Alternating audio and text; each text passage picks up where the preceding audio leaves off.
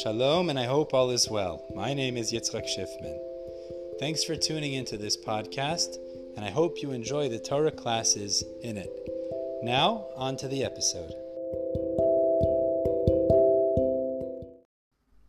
Today's Amud Maseches Berachos is Yud Beis Amud Aleph. We're beginning 5-6 lines from the top of the page, the 2 dots, and we're going to have 3 sections in today's learning. The first section explains some of the ideas that we had at the end of the Gemara yesterday in the Mishna Tamid, talking about the special prayers that the Kohanim serving in the Beis HaMikdash would say. So one of the things we said in that Mishnah was that the Kohanim would say aseres hadibros within the context of Berachos Kriya Shema. The Gemara tells us that outside of the Beis HaMikdash, as well as different rabbis, even in Bavel, they wished to establish aseres hadibros within the context of Berachos Kriya Shema, but this was nullified. It was negated because the minim, the early Christians, began to say those were the only words that were said by Hashem, and that's the only Torah that there is. And then they brought a proof from the fact that we were saying it within Berachos Kriya Shema. So in order to avoid that claim, the Chachamim nullified the capacity to say it within Berachos Kriya Shema. Now, the end of the Mishna Tamid said that there was a special beracha on Shabbos for the mishmar yotzeh, the outgoing mishmar. The Gemara explains to us is that the outgoing mishmar on Shabbos would say to the incoming mishmar on Shabbos that Hashem, whose Shechina rests here, should place peace and brotherly love, etc., amongst them in their service in the Beis HaMikdash. Moving on to the next section. The Mishnah here, the Gemara here talks about the intention that could potentially ruin a beracha and how this is contingent on which parts of the beracha. So the Gemara says it would be obvious if a person held a cup of wine and began the beracha, Baruch atah Hashem Elokeinu melech haolam, thinking it was beer. So thinking he was going to say shahakol, but then finished off hagefen. So pashut you'd be yotzeh, because even if you finished off shahakol, you're yotzeh anyways b'di'evet. So even if you had intent for shahakol in the beginning and finished off shahakol, you're still yotzeh b'di'evet. But the shaila is, what about the reverse? He picked up a cup of beer, thought to himself while he said Baruch atah Hashem Elokeinu melech haolam that it was wine, and he would say hagefen, but then finished off shahakol. So do we require the proper intention at the ikkar beracha, which is the Shem Hashem? And if that's true, you're not yotzeh because you were thinking to make hagefen at that time. Or do you only need the proper intention at the end, and he finished off shahakol, so you are yotzeh? That's the shaila. So the Gemara brings a brisa, proof number 1, that the brisa teaches us that if a person in the morning, when he was saying Berachos Kriya Shema, he accidentally thought to himself when he said Baruch atah Hashem, when he was saying the ikkar beracha, the beginning of the beracha, that he was going to say the evening conclusion of yotzeh hama-oros, right?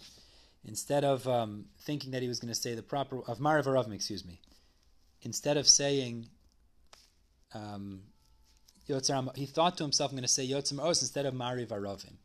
But then he finished off properly, or vice versa. If at night, when he started the bracha of Berachos Kriya Shema, he thought Baruch atah Hashem, when it says Baruch atah Hashem, he was going to say yotzeh, or instead of finishing off, and then he finished off with Mariv Aravim, the proper finale. So the brisa says, as long as you finished correctly, you're still yotzeh. And then the brisa finishes off, this is the rule, it all follows the conclusion. That's the end of the brisa. So the Gemara says the reisha implies that you follow the ending. Even though when he said Baruch atah Hashem in the beginning, Elokeinu melech haolam, he thought he was going to finish off with, in the morning, let's say, the night Shema bracha, you're still going to be yotzeh if you finished off with the day Shema bracha like you're supposed to. So it's a raya that you don't follow the ikkar bracha, you follow the chitum, the finale.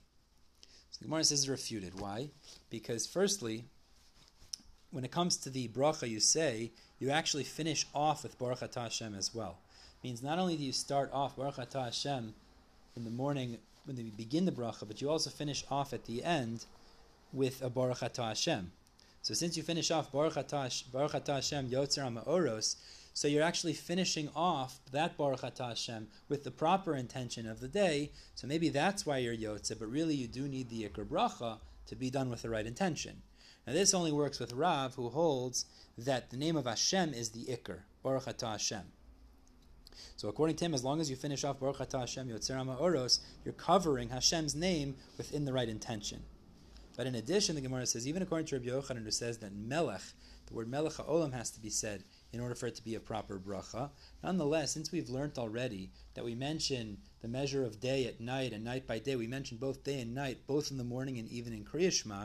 So therefore, even if your intent was that you were going to say the night Kriya Shema, and you were saying it in the morning when you said Baruch atah Hashem, It doesn't make a difference because included in the night is also the intention to say for example. So therefore, maybe even though you do follow ikkar beracha, you still will be yotzeh even with that intention. Versus our case, if your intention originally was to say hagefen, you finished off shahakol, maybe you wouldn't be yotzeh because you would have to follow the ikkar beracha.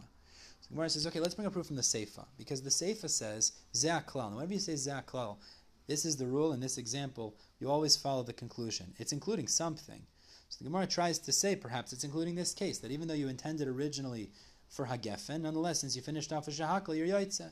So you see, we don't follow ikkar beracha. So the Gemara says, no, that's not what it's including. It's including a very specific case where a person ate dates, and he started Baruch Atah Hashem thinking he's going to say Birkas HaMazon for bread. And afterwards, he finished off Allah ate like he was supposed to. Now, the reason you're yotzeh here, even if you finished off properly, it's not really only because you finished off properly, because even if you would have finished off azanes hakol, etc., like you're supposed to when you say Birkas HaMazon for bread, you'd also cover yourself for dates, because dates have a special quality that they're mezan zayni. They also provide satiation, so therefore you'd be yotzeh even if you need ikkar beracha to be done properly. And therefore the Gemara leaves off this question without resolution if the proper intent is necessary in the ikkar beracha or in the chitum.